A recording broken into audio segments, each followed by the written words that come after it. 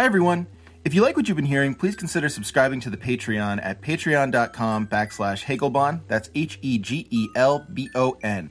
The Patreon's really the lifeblood of the podcast. It lets me dedicate the time that I need to play the games, to talk to our guests, to really set everything up and make everything as sharp as it is. Without it, No Cartridge really wouldn't exist the way it does today. If you don't like monthly pledges, I totally get it. There's also paypal.me/Hegelbon, and we can try and figure something out there. Or you can email me at nocartridgeaudio@gmail.com. I'd love to hear from you, and I will try and answer your emails as quickly as I can.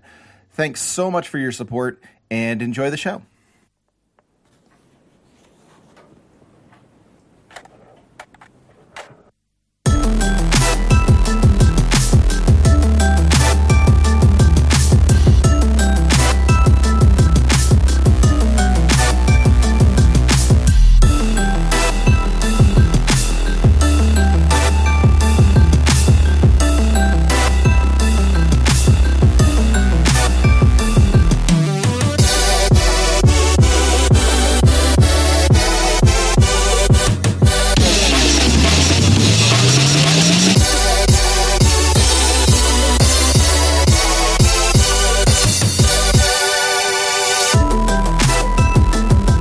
Welcome to No Cartridge Audio. My name's Trevor Strunk, Hegelbon on Twitter, and I have with me a long-time friend of mine on Twitter, mostly actually a friend that I've met since I've been doing the podcast, but we've been hanging out, it feels like we've been talking forever since then.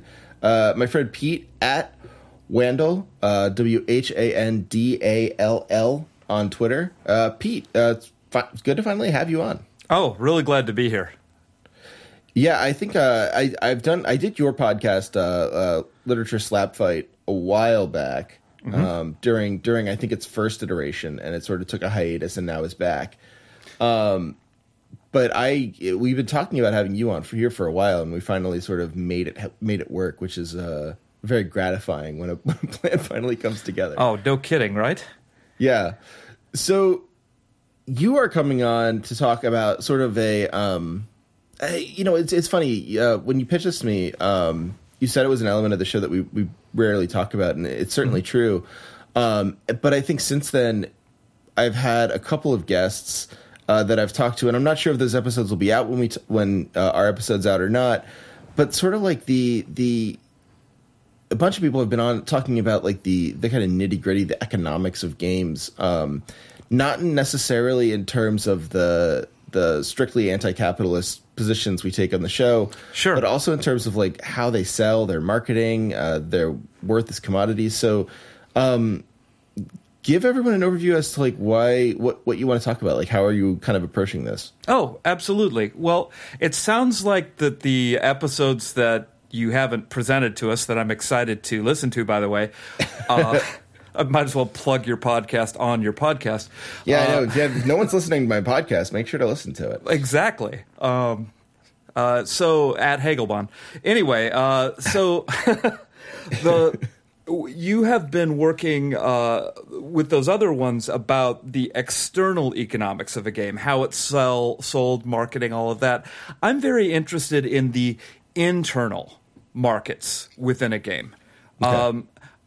Unlike most of the people sort of in the discussion sphere we're in, I've got a background where I work with finance, and I'm very interested in economics, even though it's like being interested in scorpions. Like I don't want to cuddle one, but I'm well aware of their capability and their value, and so the way markets behave in games are of great interest to me. And it's one of the places where a lot of games fall flat because a lot of them are essentially Potemkin villages. Sure. Yeah, I know that totally makes sense, and I think like the to put another, it's really interesting. I've never thought about them as Potemkin villages before. That threw me off because it's kind of a smart idea. Oh, thanks. Yeah, no, it is a smart idea. Like it's true though that like most video games operate as this like ultra simplistic Adam Smith style series of supply and demand moments, and like it's even sort of an insult to Smith, who is much more complicated than say the Adam Smith Institute would have you believe. Right.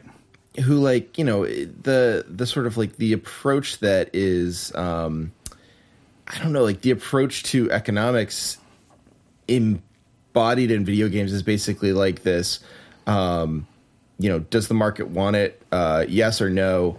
If the market wants it, it will sell. If the market does not want it, it will not sell.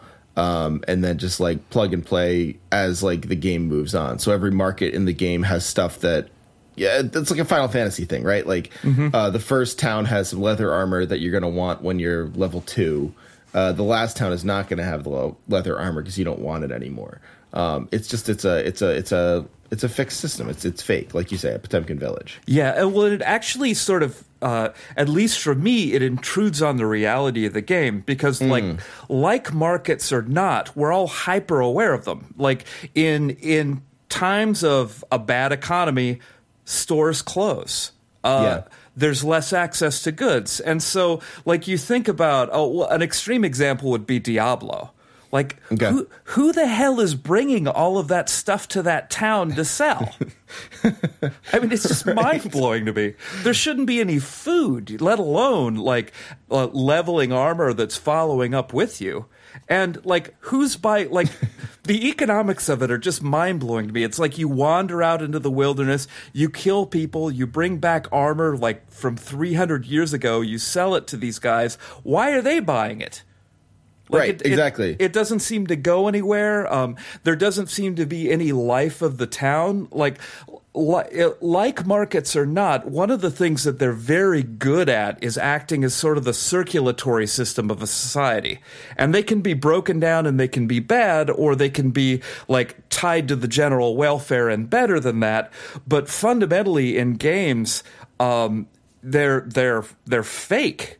They're designed to like face you as the individual player. Did you play? What's a really good example? Oh, the Baldur's Gates. Did you play those games?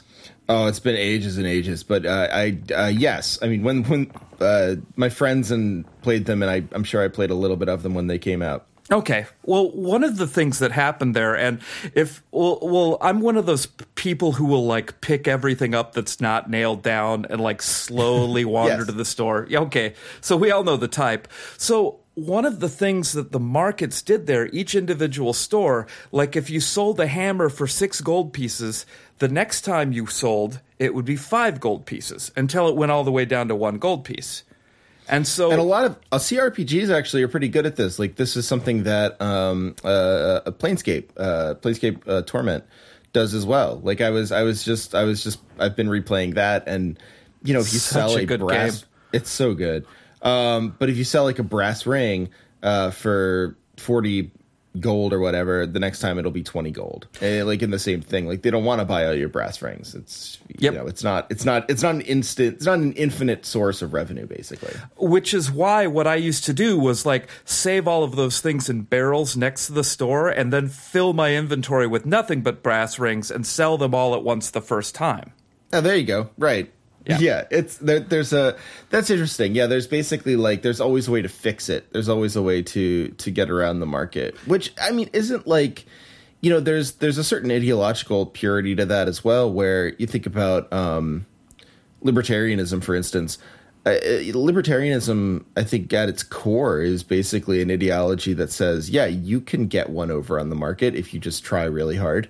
Like you can do it. There's always a way to trick the market.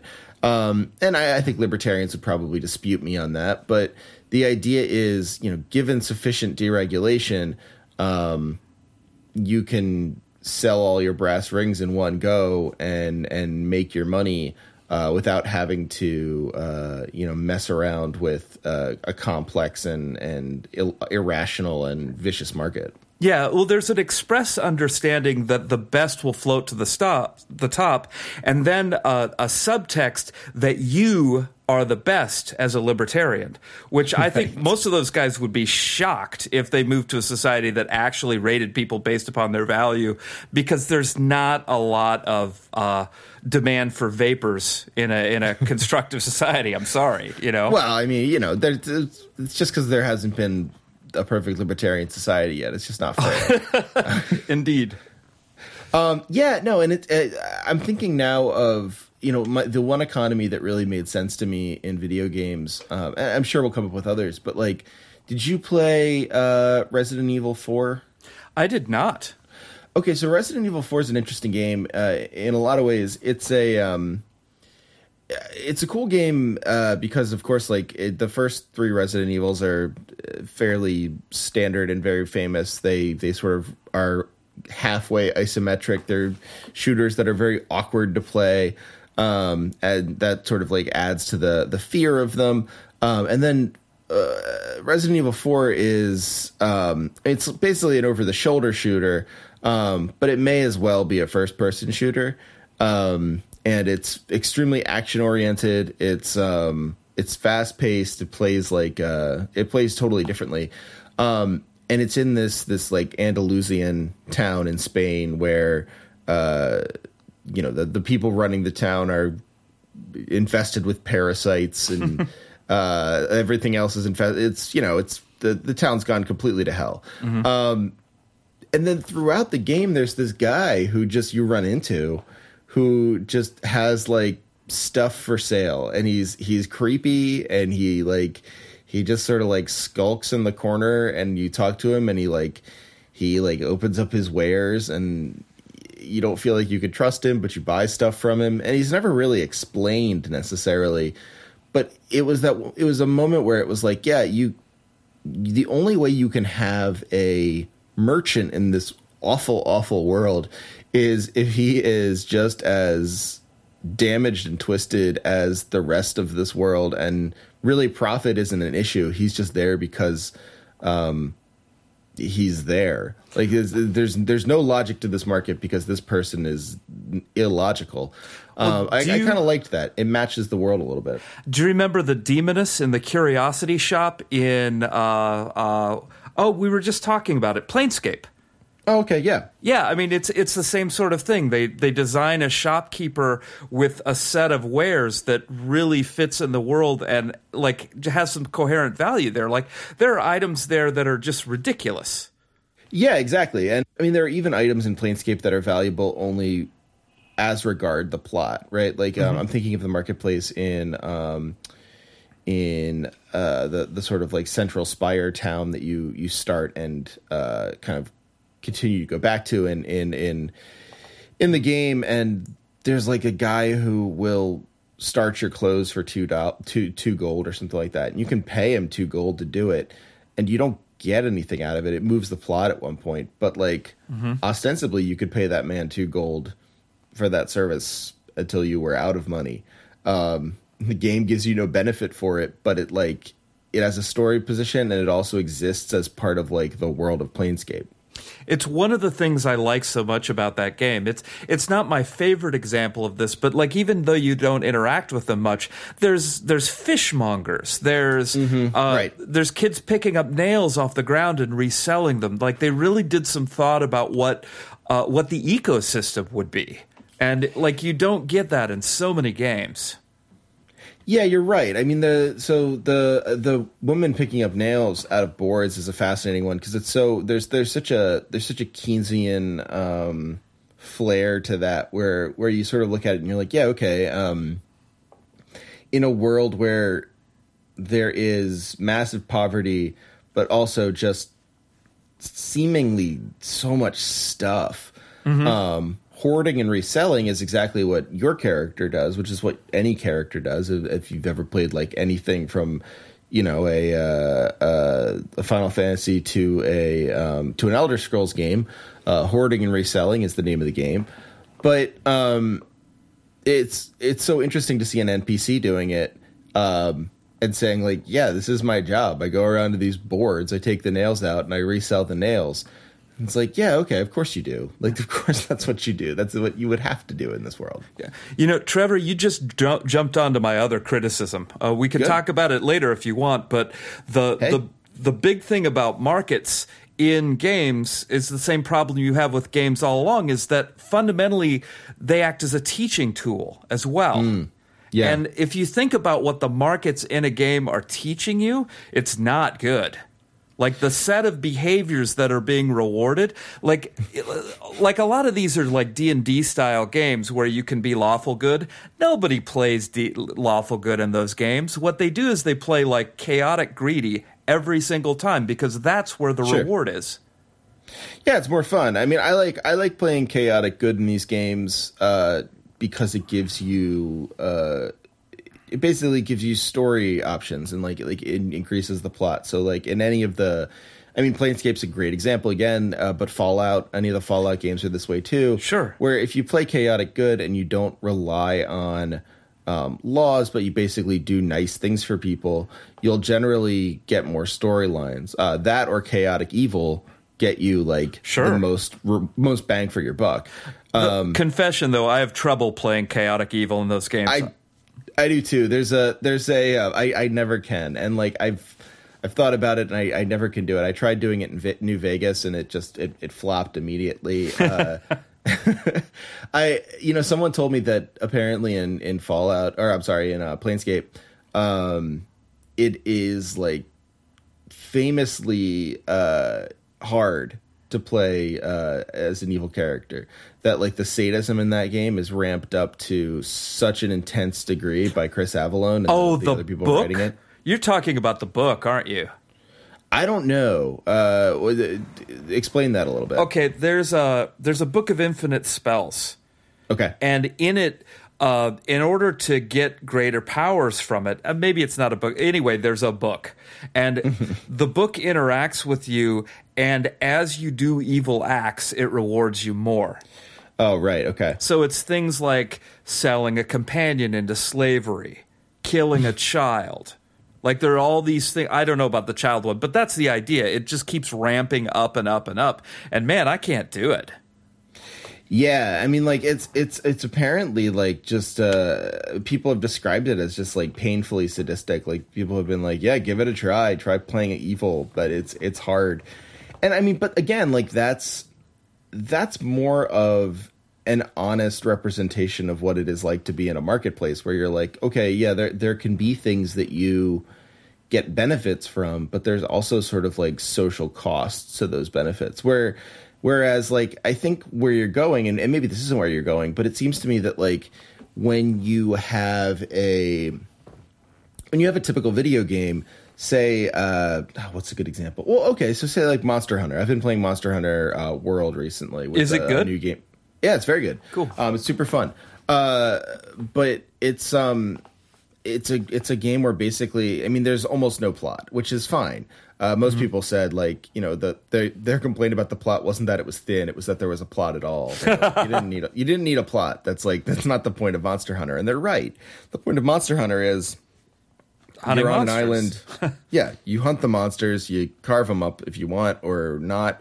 You mine, you find stuff to get better weapons so you can go kill bigger monsters. It's a little like a Harvest Moon or like a Rune Factory or Stardew Valley.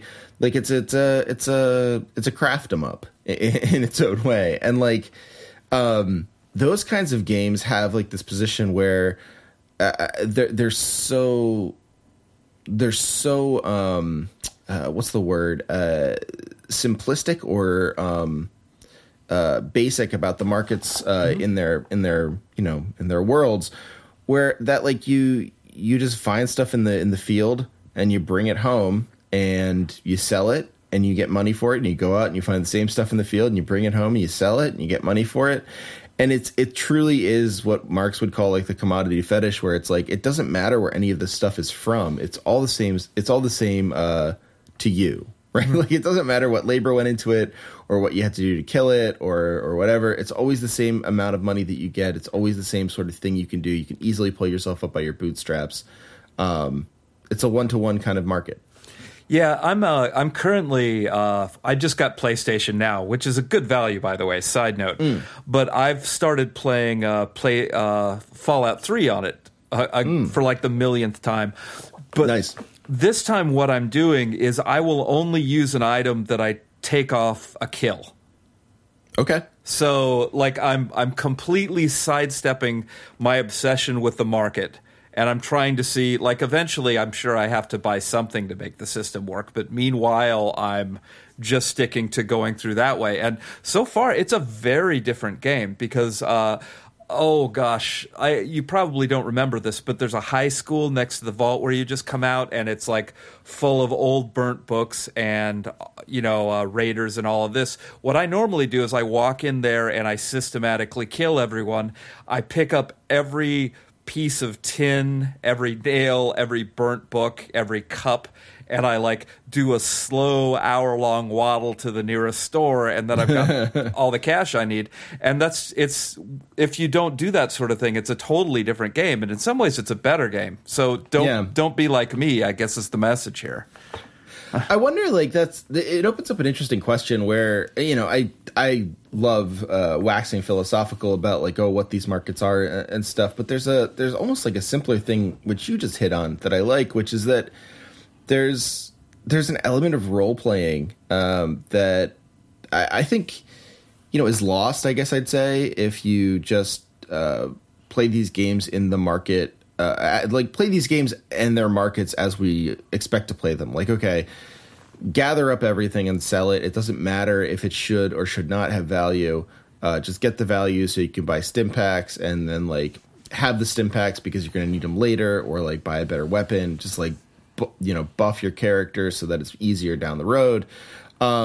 Whereas if it's a nuclear holocaust, you're probably going to be mostly just scavenging. Mm-hmm. And then you get to closer to the spirit of the game if you just kind of like lean into that, even if the game doesn't have any sort of mechanic to force you to do it. So I actually, if you ever have anyone from Bethesda on, I've got a pitch to make their markets 100 times better. I mean, I would love to. I don't know. There are people who have told me they listen from gaming companies. I don't know if anyone from Bethesda has, but if anyone from Bethesda is listening, this would be your time to hear a good pitch. Get rid of the bottle caps. Make it so there's not a single bottle cap in game. Because could you imagine you go into the store and what you're trading is like you've got a handful of bullets and you're trading it for buff out? Like, just have it all based upon the barter system.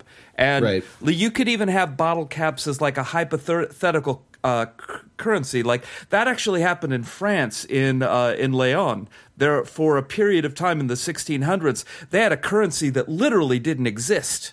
And they would just track it on ledgers, and it would go back and forth between merchants. Having something like that in-game would be incredibly cool. And it would be a more, like, there's no way we'd actually use bottle caps. On some level, like, we all accept it because they've been doing it for years, and it's kind of cute. Yeah.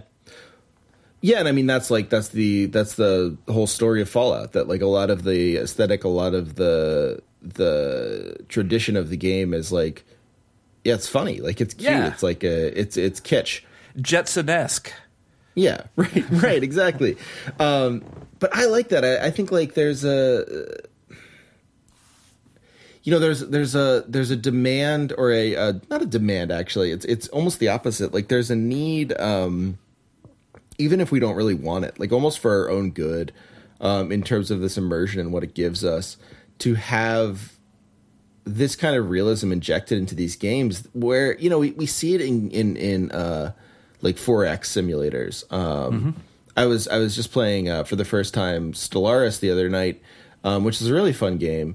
But it's also like it is smart because, like all those games, it basically simplifies your currency down to its basic components. So, and if I remember correctly, that's just about the only thing that game simplifies. Oh yeah, well, I mean, it's a Paradox game, so it's probably one of the simpler Paradox games because it's not, Conquer Europe simulator, which is, they're really fun. They are very hard. It always makes my head hurt. I lost a good portion of 2002 because of one of the Europa Universalis games, so I'm totally with you. Yep. But so like in Stellaris, what I found so interesting, obviously Europa Universalis is kind of hamstrung by the fact that it is kind of it's I won't say it's going for historical accuracy because that's not quite right, but it's going for historical immersion. Yeah. So it has to rely on certain things, and maybe we could talk about that because obviously, like, it's realistic and it's not. But Stellaris does the thing where it says, okay, your economy is based on these three things that you have to balance. It's energy, minerals, and food. And so, like, the energy is everything needs energy to work. Your plants, your various mining and even your various energy plants, your various food farms, your ships all need energy to function they have an upkeep. The minerals you use to build stuff, and then the food your population needs. So it's like, okay, that works in terms of economic thinking because all of a sudden, if you're the leader of a culture, effectively, which you always are in these Paradox games, you now have to balance out those three basic but ultimately true to life foundational elements. You have to say, okay, what do I think is most important? Do I think do I want to have population growth? Do I want to have sort of do I want to build things? Do I want to expand? Am I balancing like expansion with stability on my current empire? And as you say, I think like you're absolutely right. It actually improves the economics of the game or the cohesion of the economics of the game by taking out the money form entirely. It doesn't matter that there's not like, oh, I have to pay like, 7 million garbles to make this plant.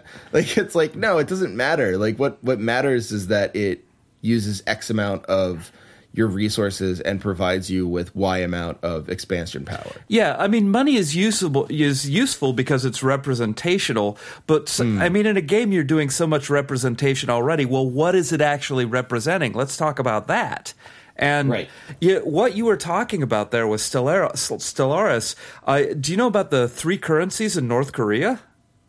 No. Oh yeah. There's like red money, blue money, and white money. I think it is, but like there's different sets of currency that can only be used in specific items, and like that sounds like a completely arbitrary and crazy system. But like on some level, like any monetary system is arbitrary. You've just got to draw the lines on what behaviors they're trying to shape. So I mean, it's as good a way as any. Oh wow, can I?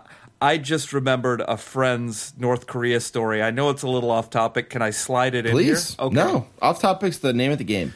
Okay, so there's this guy I knew who, he was a doctor. And at one point in his career, he wrote a paper saying nice things about Cuba's medical system. Okay. And so he ended up on a list. And as a result, it's like this totally happens. Yeah, a lot of academics were invited to Chavez's Venezuela for the same reason. Which I wish I was an academic when Chavez was president in Venezuela for longer, because I would have loved to go. Oh yeah, but yeah, and you could just by saying nice stuff, and they'd take you down and fet you, which is pretty cool. Yeah, well, exactly, and that was just what happened to him. They flew him all over the world. So like he'd be in Albania, and like at the time, all the cross streets were all named after Enver Hoxha. So, like, imagine getting in a cab and trying to get to your hotel, man. It's like it's at the corner of Enver Hoxha and Enver Hoxha. It's a nightmare. but it's a good nightmare. Oh, yeah, that's the kind of, like, the Hoxha nightmare that you want. It's like the man of whom we are all very fond. Yes. Right. But what happened in North Korea is he encountered an actual Potemkin village, because there was a mall he went to, and I think it was called like Model Mall Number 4. It had a name like that. Mm-hmm. And he went in to, I think he was just buying like a toothbrush or something like that, but he started looking at the activity and something was strange to him. And as he looked around, he realized that people were going through, grabbing items, bringing them up to the front, leaving them with the cashier, and then they'd go out shopping again, and then somebody would go behind the cashier and like hang them back on the shelves. Huh. Like, so their job was to maintain this particular mall for people like this guy to wander into. That's really interesting. I mean, it truly is like, I mean, it speaks to this idea of game economies being a Potemkin village, where like, I'm thinking of something like the very early RPGs, like a Dragon Warrior or something like that, yeah. where when you played those games and you walked in, you talked to guys at the gate, right? And this is like a classic joke that a million webcomics have made fun of over the years. But you talk to someone at the gates and they're like, welcome to, whatever town this is called. I can't think of a good town name. But like, welcome to Central Villa. Yeah. And they'll just yell that at you every single time you talk to them. But it's not so different from a much more realistic version in, like, say, a Skyrim or a Monster Hunter, where, like, like, there's someone at the front of the gates constantly standing there reminding you that you are going into this village. And maybe they'll talk to you about other stuff. Maybe they'll talk to you about, like, their kids or drinking or being hungover or something. There's going to be better flavor text because they care more about that. I saw a mud crab down by the creek a few days ago. Horrible creatures. You know, there's this uncanny valley thing going on. Yeah, and like it gets closer to realism, but it's still like, what is this person doing here? Like, it's like, they're here 24/7. They have no existence outside of standing at this gate. What is going on? And of course that extends to the shopkeepers, who, even in games where they're only there for certain hours, you just like wait until literally the dot, like at the minute of 8 o'clock or whenever the store's open. They walk out of that door and then they go back in like clockwork. It's like a little series of gears. And you're right. It's totally like, okay, all of this is here for me as the player to make my game run a little bit more smoothly. Yeah, and I'd like to point out, since you're the only one who ever walks into that store except the shopkeeper, why is it ever closed when you're there? Yeah, right. Like, exactly. What's going on? It should be constantly a vacation when your character is not in town, and then when your character is in town, it is just nose to the grindstone. This is busy season. It's accounting work. Oh yeah, yeah, you're right, and it's very interesting that way because, of course, you think of games like, and I bring this game up too much on the podcast, but I think it's been a couple weeks since I mentioned it. Games like Dark Souls, and one of the reasons that Dark Souls is so fun and so interesting and so, fun's the wrong word, because of course it is, but this doesn't have anything to do with that. I think you're looking for engrossing. Yeah, engrossing is the right word, and evocative too, where like you end up at these campfires, like the main base in Dark Souls, and there is a guy standing there who you can talk to. But all he really says is like, I guess we're both stuck here. You're going to die soon. I'm surprised you're still alive. Like, and it's like, it's not helpful, and it's a little terrifying, and it's disconnected and sort of maddening and a little psychopathic, that like every part of the game. Sure. And that's all you get. You don't, and like even the store people, they're just like, well, I'm here until one of us dies. And it's like, yeah, the whole game is irrational, and there's no reason for any of it to exist, and it constantly reminds you of that. Whereas, but like what's so cool about that is it's a commentary on every other game too. Like, every element of this game that you're in shouldn't exist, but yet, continues to exist for some reason or another, and it's only because you're there. Right. Well, I mean, if I had any artistic talent at all, it would be an amazing comic to do, like interactions of these characters in the villages after you leave. Right. Because sometimes, like in a lot of them, they don't even move. Right. You think about the top-down RPGs or whatever. Yeah, they're just like, they exist behind the counter. Like, what a hellscape. I mean, can you imagine not being able to leave the register? It's like, my God. It's very telling of a certain vision of capitalism. Yeah, it's a little too on the nose, isn't it? Yeah, well, it's also, because of course games play around with these tropes, and I'm thinking of it's not Link's Awakening. It's no, maybe it is Link's Awakening. Yeah, the Game Boy Legend of Zelda, the very weird one. I don't know if you've ever played it. Where it was the first sort of portable Legend of Zelda, and it was very strange. It was like, it took place in a totally different world. Ganon existed, but basically you were trying to like wake this character called the Windfish, and like bring yourself back home, and it was all took place in a dream, and you were dreaming and the fish was dreaming. It was very trippy. It sounds amazing, actually.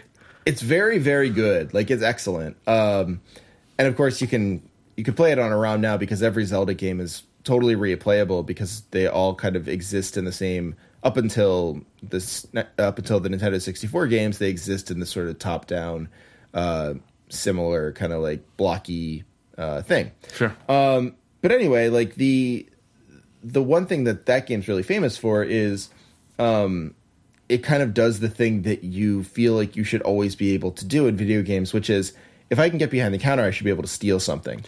And this person is never going to follow me out, so I should be able to steal something, not only, be able to, but should be able to get away with it easily. Mm-hmm.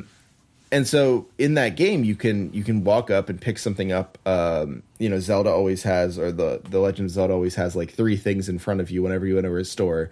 You go up and you pick one of the things up, and it takes away your rupees that you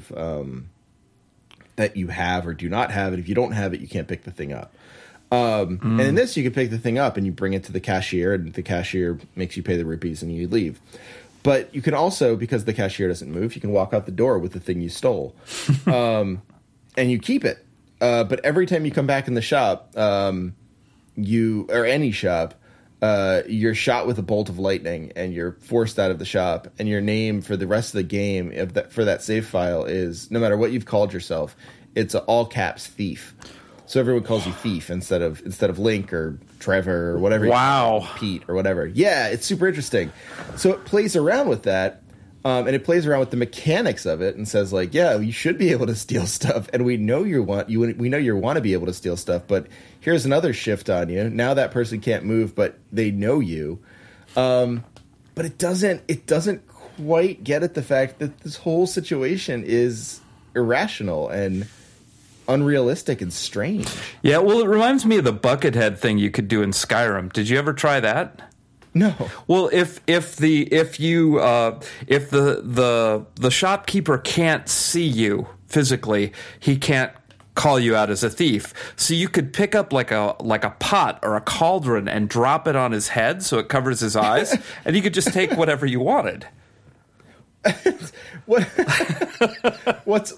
How does he react? How does the shopkeeper react to having a cauldron on his head? He just wanders around. Like, if you think about it, he doesn't have eyes.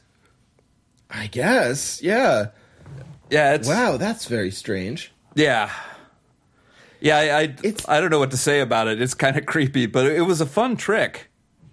It's a really fun trick. And it's one of those things that like, just like the thief trick, there's some sort of commentary on the internal mechanics of the game, right? Like, there's some sort of commentary about how shops work in video games. Mm-hmm. But as you said, like, someone being stuck behind a cashier for their entire life and being nothing but their job in any given game is eerily relevant to late capitalism, and it doesn't actually, like, it's never commented upon. It just sort of exists, and you're like, yeah, everyone has their job. Yeah, everyone does the same thing. So let me ask you a little bit about, like, economies in games. So, sure, we've been going back and forth about the ways in which like, game economies fall flat, or game economies, like, comment on capitalism, but also only do so, like, blithely or without a clear directionality to that commentary. Well, I guess, like, I would ask from just like a very curious perspective, is there a positive? I don't mean like positive as a good. I guess I just mean positive in the philosophical sense of, like, creative or, like, positing. Is there a positive way to understand economies in games? Like, is there a way to make an economy in a game that would actually be sufficient? Yes, I can think of a couple of examples where it's been done. So one of the things, I'm going to do a side mention, and I'm going to sort of come in at it sideways. One of the biggest critiques that people in the modern era have of markets, besides, we don't have enough money to get anything we want, is, well, I mean, I've got to nod to that. Fair critique. Yeah. I mean, you know. Well, they are they are fundamentally infantilizing, because what a market will do is make a product so cheap that you don't bother making it yourself until you lose the skill. And then that is taken away from people and is put in this group factory setting. Like, I mean, there's a lot of obvious examples. Like, I don't know how to bake bread. My parents knew how to bake bread because they watched my grandparents do it. My grandparents did it all the time.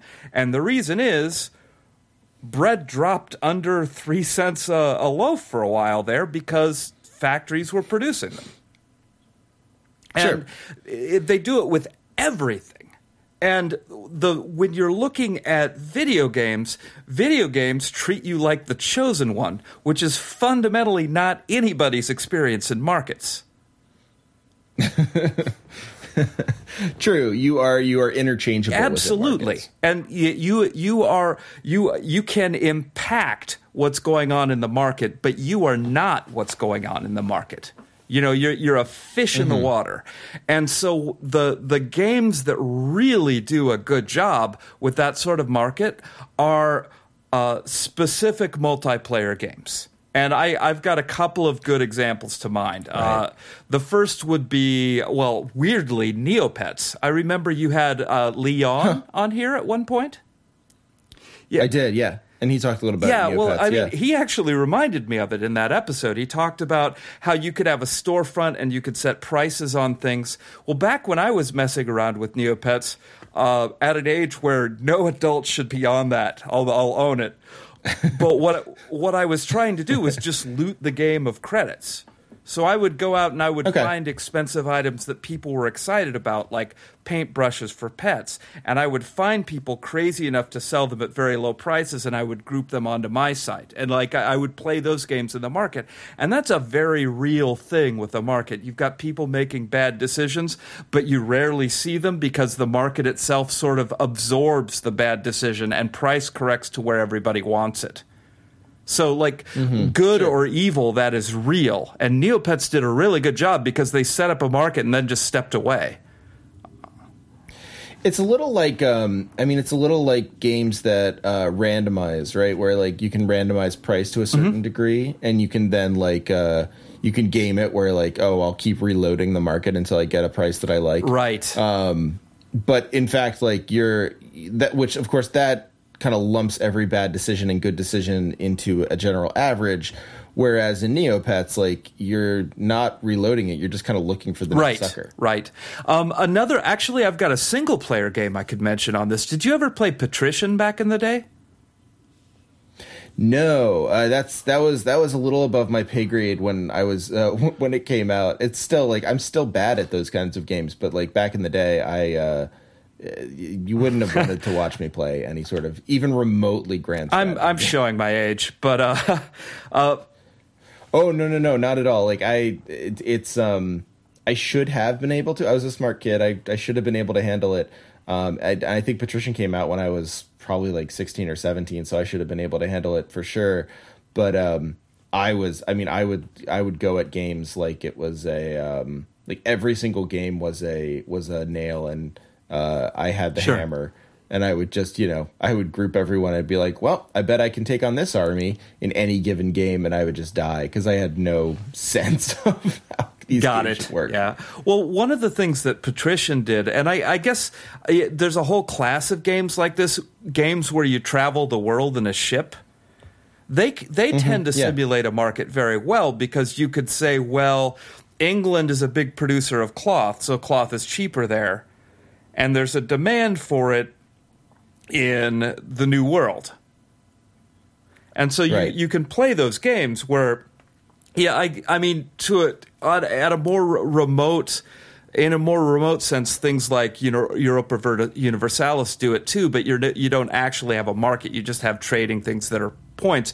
But the idea is like that prices being reflected by distance or effort is a very real market thing, but that's really the only trick a lot of those single-player things have, because no programmer is going to spend hundreds of hours putting a bunch of things in shops that you're never going to buy, because only I would care.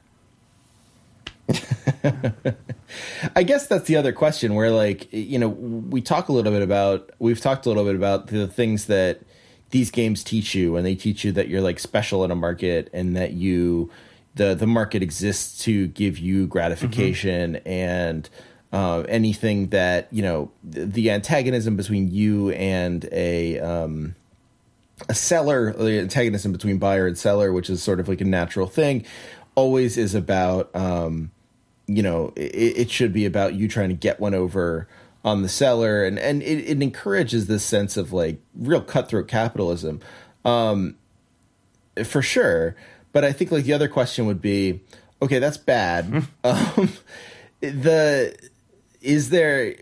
like actually having a realistic market in these games make them any fun? And that seems to be like, the answer is no. I think that's not unfair. I can think of an example where there's like a perfectly robust market and it is fun. And that would be EVE Online.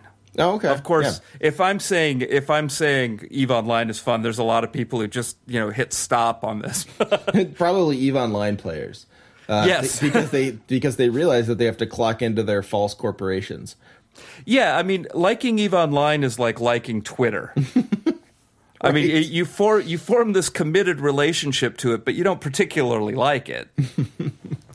But it's also a game that people, play a lot of, and you're right. Like EVE Online has an economy in a very real sense, in that, like, I joke about. I've told the story a million times about the hearing that my friend. My one friend was like, yeah, I have my one job, and then I come home and I clock into my second job that doesn't pay me anything. No, it's very true. Yeah. Yep. So like when I must have played that for about 3 years, and what I was my corporation's marketing guy. Mm-hmm. And so what we'd have some guys that would go out and mine raw materials, and we'd have other people develop blueprints, and then more people would take the blueprints and manufacture items based upon the ore that was brought in. And then we had a guy who would haul the items that were made to a location that I determined, and then I would set up the sales. Mm-hmm. Like, we had a whole production chain. And does that sound fun describing it? Well, no, of course not. It sounds nuts. But, like, if you're doing that with a group of people, it's like, does going into a dark cave and stabbing a bunch of creatures sound fun? Not really, no, yeah. Yeah, but people played World of Warcraft for... over a decade, obsessed with it. And it's the same sort of thing. Like, what makes it work is the camaraderie. And what I like about it is it teaches, what would I say? Competence in markets. Like, we can talk a lot about whether markets are good or bad. And, or effective or ineffective. But one thing they are is completely owning us. Particularly completely owning the left. And if there was one thing I could wish for everybody listening to this, is that they would like look up how their 401k works. You know what I mean? Sure. It's like figuring that stuff out matters. And EVE Online is a game way to figure out some of the rules of a market. And that's not nothing to me. I think it's significant. Well, and it's interesting too, of course, because like EVE Online is sort of like the bitter pill, where it's like, yeah, look, you can learn about the market, but you also kind of learn the hard truths of the market, which is that some of it's boring, and some of it's risky, and some of it's frustrating, and some of it doesn't work. There's failure built in and baked in. Mm-hmm. But the risk is relatively low. I mean, of course, whenever you're in a social situation, you don't want to let everyone else down. And that in and of itself carries with it some serious risk. But outside of the social risk, you're not really betting your life savings on EVE, right? Like, it's not like, oh, I'm going to open a shop where I sell these widgets. I sure hope it works, because if it doesn't, I'm going to go into arrears. right? Like it's a totally sort of hypothetical thing, but at the it's like, well, they seized my ship, you know? Yeah, exactly. Like, oh well, like I guess I'll start a new account on EVE Online, or I'll figure this out. Like it's a lesson about the market in all the right, in terms of like its stakes and its function, but without the risk of failure that occurs when you actually enter into the market. And that, which of course, like the market's risk of failure is how the market keeps making money for the people who want the market to keep making it money. But like at the same point, as you said, and I'm drawn back to this thing about you being the chosen one in these games. In most games, when you approach the market, I mean, that's also how the market wants you to think about it. Like the market wants you to think like every one of these things is tailored to me. Like not just me as a consumer, but like me. Like I go into this store and, hey, look, like I get, and especially like consumers of video games, you know, males 16 to 35, the primary demographic for every advertiser covets. You go into stores and it's like, okay, what's useful for me and what's not useful for me? Not just in terms of, well, what, you know, I need something, I need to have, you know, this widget and not this widget, or this food and not this, you know, clothing today. But in terms of like, well, the store should only have things that I want. And if it doesn't, then like the store is bad, or the store is weird, or the store doesn't have, like, the store's not really working very well.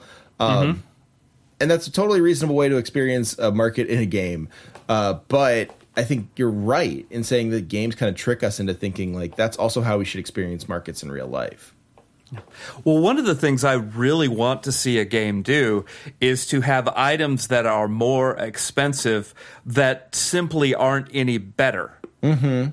You know, so you've got the magic iron swords and you've got regular iron swords, and so people gravitate towards the magic ones. Well, what if they did the same amount of damage and they just never mentioned it to us?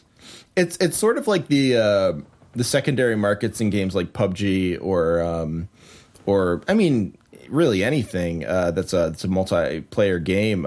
World of Warcraft has this as well, but like where randomized objects that literally do nothing except give you some sort of I mean, I guess World of Warcraft's not right for this, but like Overwatch is, and so is PUBG, where like the objects give you no benefit other than they make your character look different.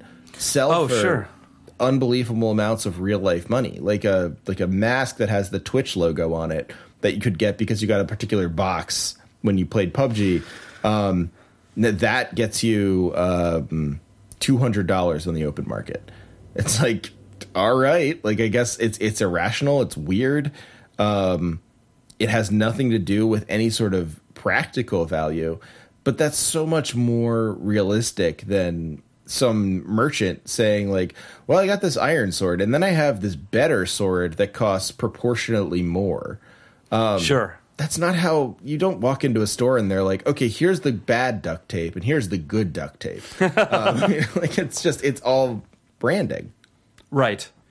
And that's something that tends to be missing from games, which would probably give it a more in-depth experience. I mean, is like I keep going back to good and bad, and we're talking about games, and that's probably not the way to look at it. Mm-hmm. But like, I don't know if it would necessarily enrich our experience to have, you know, billboards in Baldur's Gate advertising specific magic rings, but I think it would be an experience that we would relate to and would feel more real if.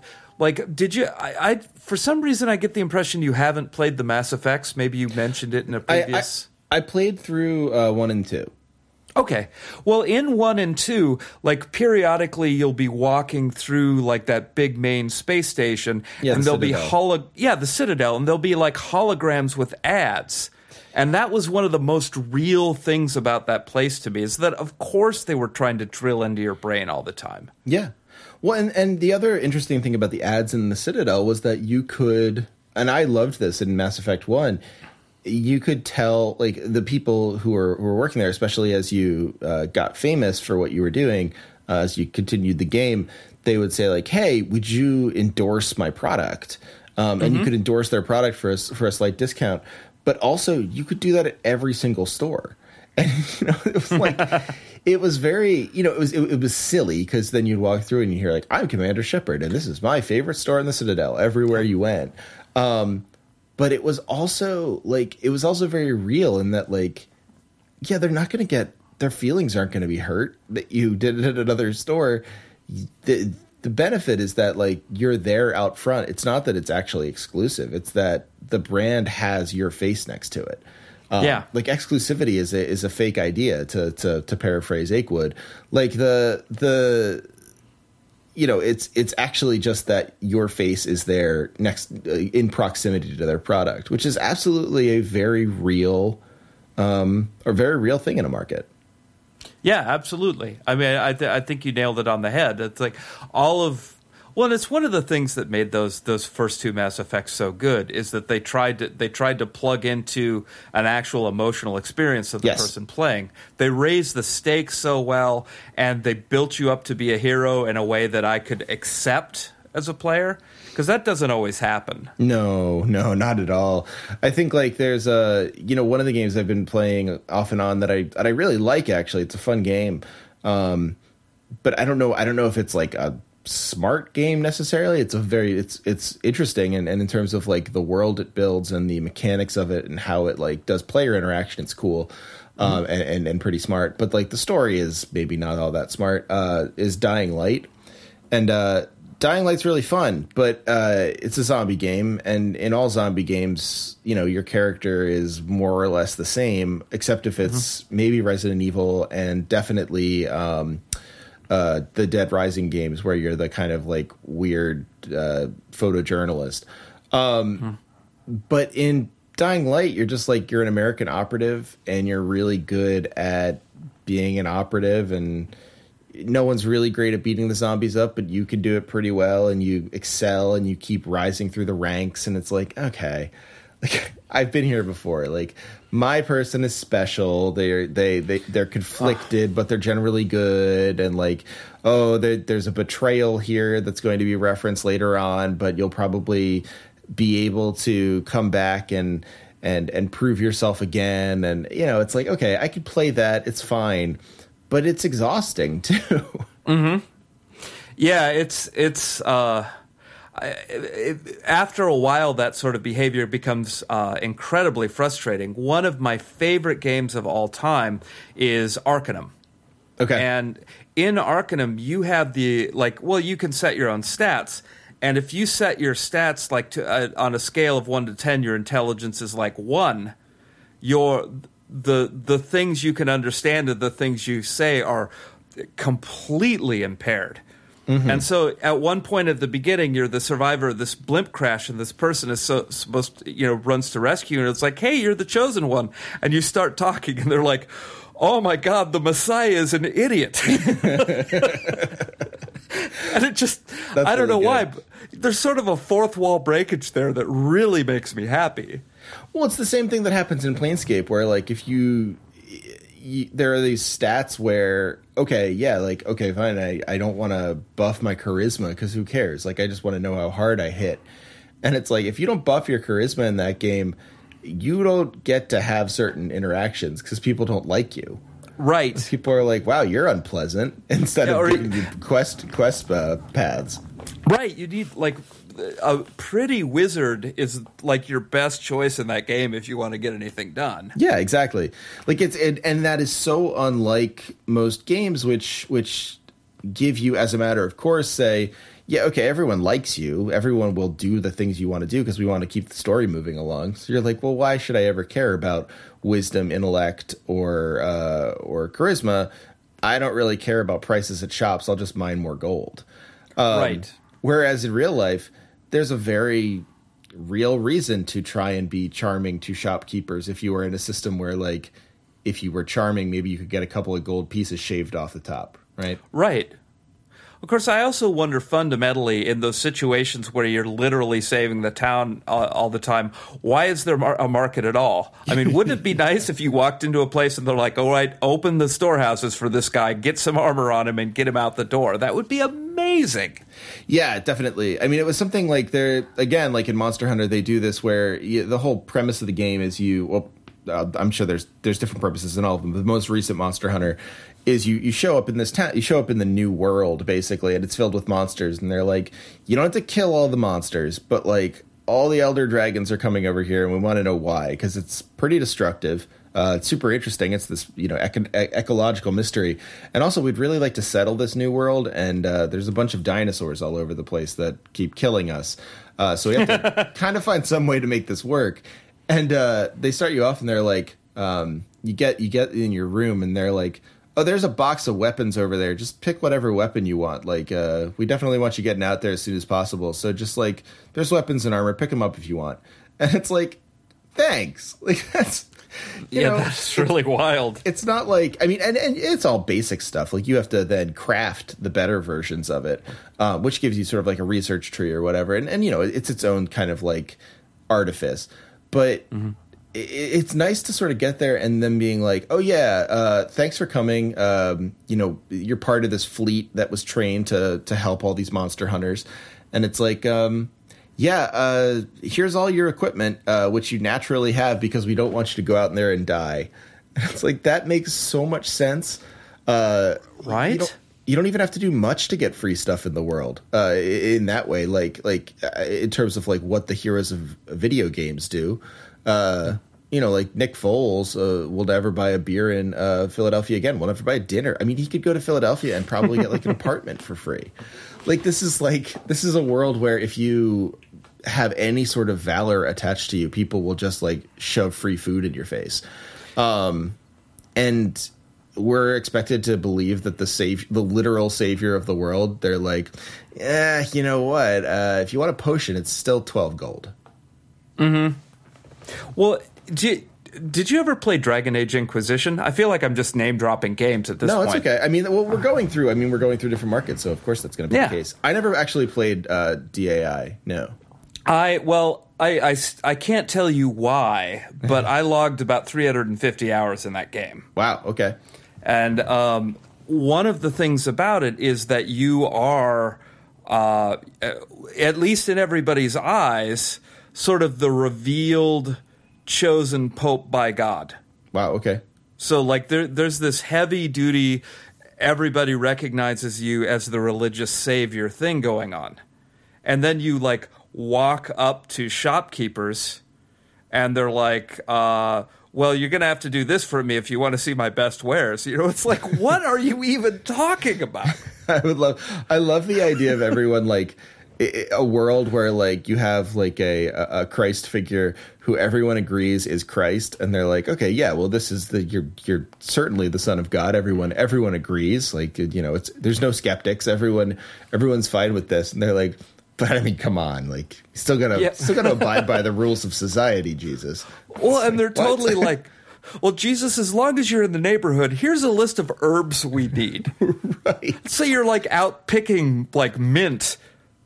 It just drove me insane. Like, and I mean, like, obviously I love the game, but like fundamentally the disconnect between the seriousness of your mission and the content they surrounded it with was like, I was mad online for hours and hours and hours, Well, it's like, it's also like, people talk about that in The Witcher 3, and I think like some of the Witcher games kind of poke fun at it, but like, the difference between what Geralt is doing and then also what like people are asking him to do. They're like, can you fetch me like 10 pelts also?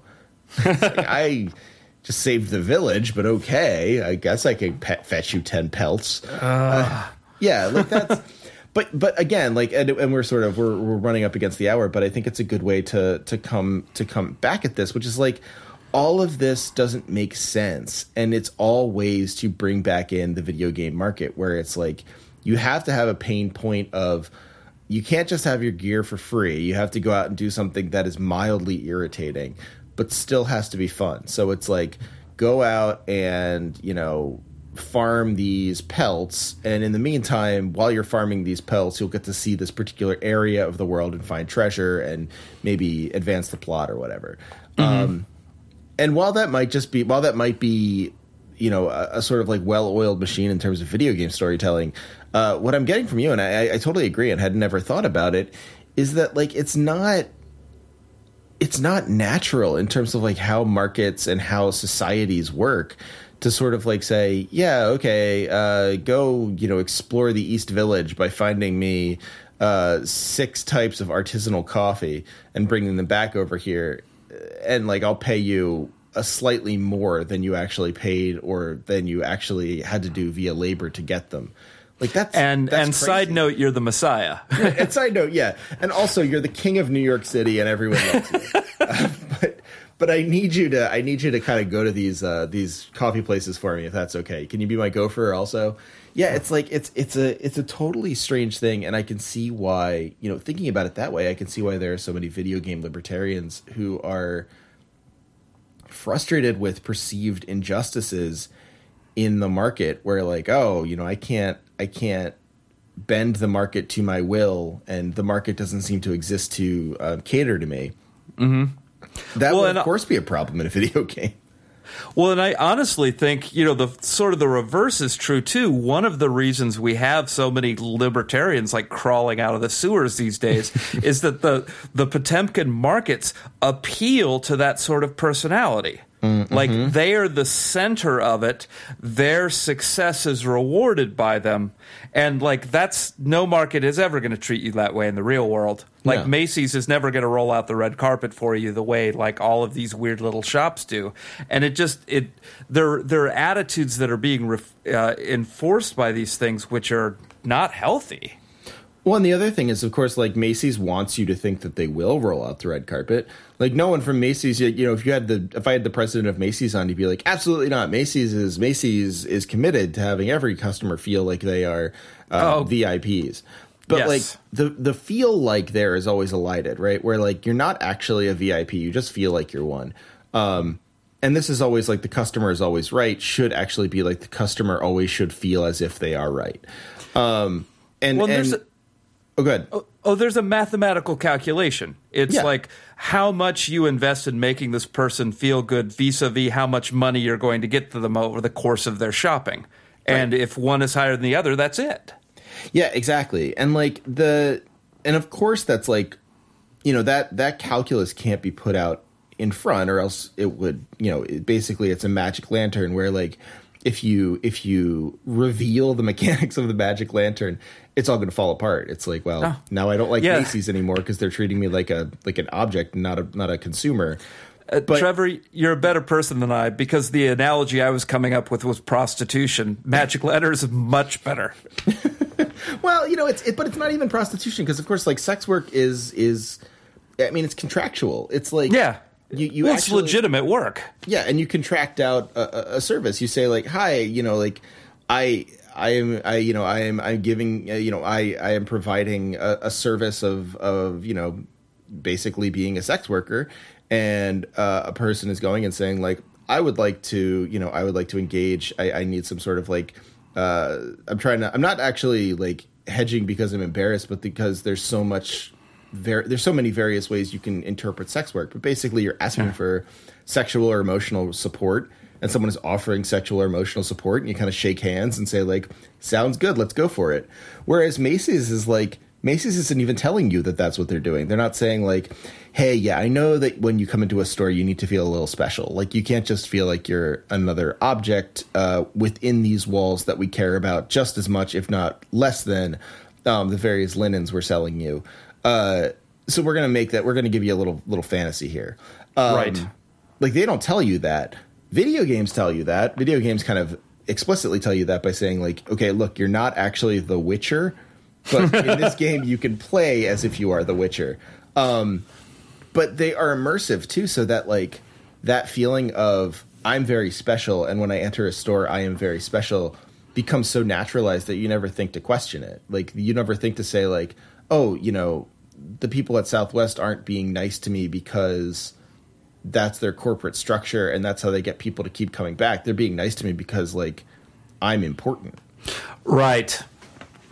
Yeah, and that's true. Like the interesting thing about it is that we're talking about the real world dealing more in fantasy than the game is. Yes, absolutely. And like the game elides the fantasy only insofar as like you are immersed in the game. Like no one's ever going to say, "Oh, I believed I was the video game." And if they do, they're they are too attached to the video game. There are other problems at that point. There's something else going on as opposed to the realism of the marketplace. But yeah, I mean, like as you are immersed in the video game, there's a naturalization going on, which I think like, again goes back to this idea of the commodity fetish, where you stop thinking about. It's not just stopping to think about. It's not just ceasing thought about where your commodities come from. It's ceasing thought about like your relationship to that system of commodities in general. Yeah. Well, I mean, I'm sorry to come to the conclusion at the end. Is there anything that you want to add? Is there anything that you want to sort of draw in there? Because I find this super fascinating. This was very clarifying for me. Oh, well, I'm glad. It actually I learned a lot from this too. It's one of the things that I find very interesting about interacting with you and your podcast is my understanding of economics is very hard knocks. Like I've had to learn how these things work for my job, and my theoretical basis is extremely weak. And by the way, the work you're doing with Capital is amazing. I'm really grateful you're doing that. Oh, thanks. I feel bad because, of course, this will be broadcast later, so hopefully I'll be 2 or 3 further along, but unfortunately, because of the Super Bowl this week, I'm behind on everything. So I'm gonna put out my main episode tonight on Wednesday, and then Capital's gonna be delayed. So it's nice hearing something nice about the book club because I'm feeling guilty about it anyway. So that's helpful actually. Well, if it's any comfort, I lie to my subscribers all the time. It's constant. Okay, so great. Yeah, it's very normal. Well, I'm sure the subscribers of No Cartridge feel awfully lied to, and that's the No Cartridge promise. Well, yeah, no, thank you. And I mean, it's I think ultimately Zach Merrill is someone everyone should be following on Twitter. I forget what his @ is now. I should probably know that before I tell people to follow him. But he's worked for the DNC. He's a really, really interesting guy, good leftist. And he's told me in the past, like his sort of take has been, look, there's really no reason people on the right wing should have all the money. Like, I get that we all don't like capitalism, and that's fine, and there's good reason not to, and I don't like it either. But while we're stuck in capitalism, better that the good people have a little more money to use to do good. And there's something to that. There's something to like the idea of understanding both arms of it, like understanding exactly how things work and exactly how money is made and spent by massive corporate entities, but then also understanding enough theoretically so that you can say, like, look, when you lie to me about this, it's going to be compelling on some level always, but I can always kind of come back and say, like, I don't really believe you for these reasons. Mm-hmm. Well, it's one of the things that I honestly, I kind of despair in interacting with the left. I agree that that markets and finance and all of this stuff is extremely problematic, and it hurts a lot of people. But we can't afford to be so petulant that we ignore it. Mm-hmm. It's like working together to look after one another. I don't know, establishing a gift economy. Like, there's all sorts of things, but like fundamentally, the first thing we need to do is pay attention to how it works. And it's one of the great things about your book club. I hope that over time we can figure out some better strategies besides everybody setting up a GoFundMe and we give to each other. Yeah, right. Of course. I mean, thank you. And I think, like, what I would say to sort of close off my arm of it is to say that's really like when and I'm sure it's apocryphal. And I said in the book club, I'm sure it's apocryphal. But there's a story about either Henry Ford or Andrew Carnegie. I can't remember, having a dog-eared copy of Capital that had like underlining on every single page. And the reason that would the reason that's interesting and the reason that's evocative, even if it's not true, is that's exactly how the book works. Like, the book is just an explanation of how capitalism works. And it gets certain things wrong, and it doesn't anticipate other things, and it needs to be updated in certain ways. But it's this understanding of how it all works and how it sells you this thing that otherwise no one would want. It sells you this horrible competition, this horrible sort of competition where you either win or die, and packages it in such a way that you say well, that's logical. That's reasonable. And it's not, right. It's not, I mean, there is moral outrage. There is ethical outrage from Marx, but a lot of the book is okay, so how does this happen? How do we get here? How does this work? What are the functions of such a society? And it's not untrue that the capitalist would like to know that just as much as the communist. Oh yeah, we all just got on this bus. Fundamentally, we didn't all sit down as a group and vote for capitalism or anything else. Right. Those decisions were all made long ago, and we're here now. And I mean, I guess I'm not saying anything revelatory here. I'm just agreeing with you strongly, and it's yeah, yeah.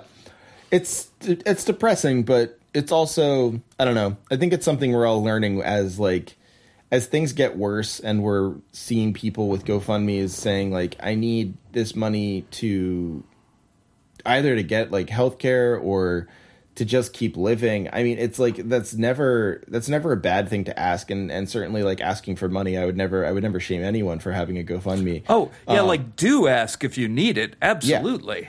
But I think we're all realizing as we do them and as we feel more despair about them that they are not that's not a sustainable solution. I don't think anyone has any illusions that giving in such a way that some get skimmed off the top for massive corporations that then stand in for government services is a sustainable solution. And as we're sort of despairing about that, I don't know, either we get more sad or we turn our eyes to something that produces and dare I say disrupts capitalist society as such. Hey, I know we're wrapping it up, but have I ever talked to you about my idea of a gift chain? No, I don't think you have. Like a blockchain?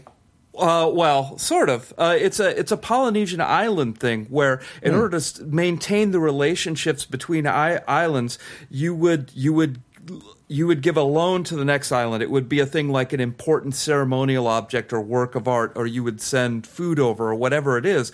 But the idea is they would sort of rotate this gift-giving chain to, reinforce the culture and relationship between the different groups. And I really think the left should sort of do something like that to create a gift-giving chain between us. Imagine if one person, I don't know, started making and giving sweaters to everybody in the chain, and somebody else was, I don't know, baking bread. The idea would be to demonstrate that in some small ways we can step away from the parts of the economy that are hurting us. And also showing that connection between people. I mean, I don't know how practical it is, but I really like the idea. And, it comes back to this other thing we were talking about earlier. It's this, and weirdly, I think it is actually in Link's Awakening, that Game Boy Zelda that I was talking to you about. Mm-hmm. There's this thing where you basically do a red paperclip kind of thing, before the red paperclip was a thing, where you get an object and you find out who needs the object and you trade them for another object, and then you use that object to get a different object, and at the end it produces this powerful item that is optional. You don't have to go through those paths, but you can. And that sort of thing, disconnected from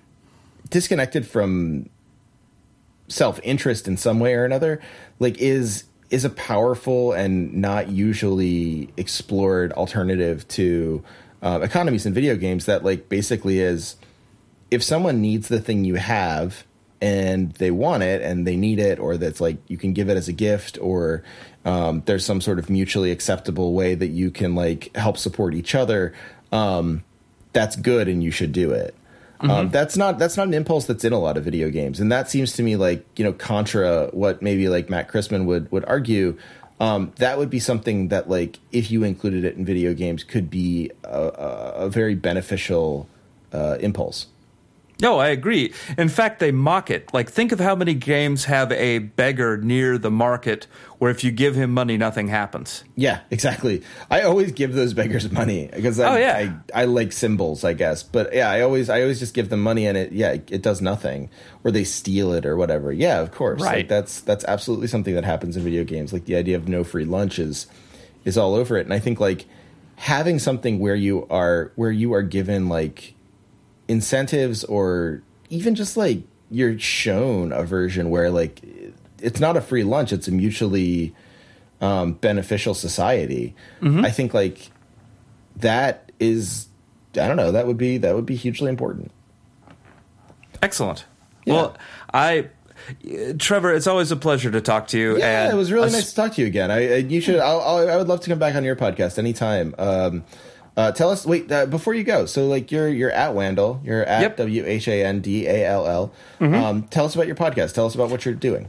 Oh, sure. Well, it's called Literature Slap Fight, and at its best, it is about 1920s authors and their relationships with each other and how they sort of resemble, like, rap beefs.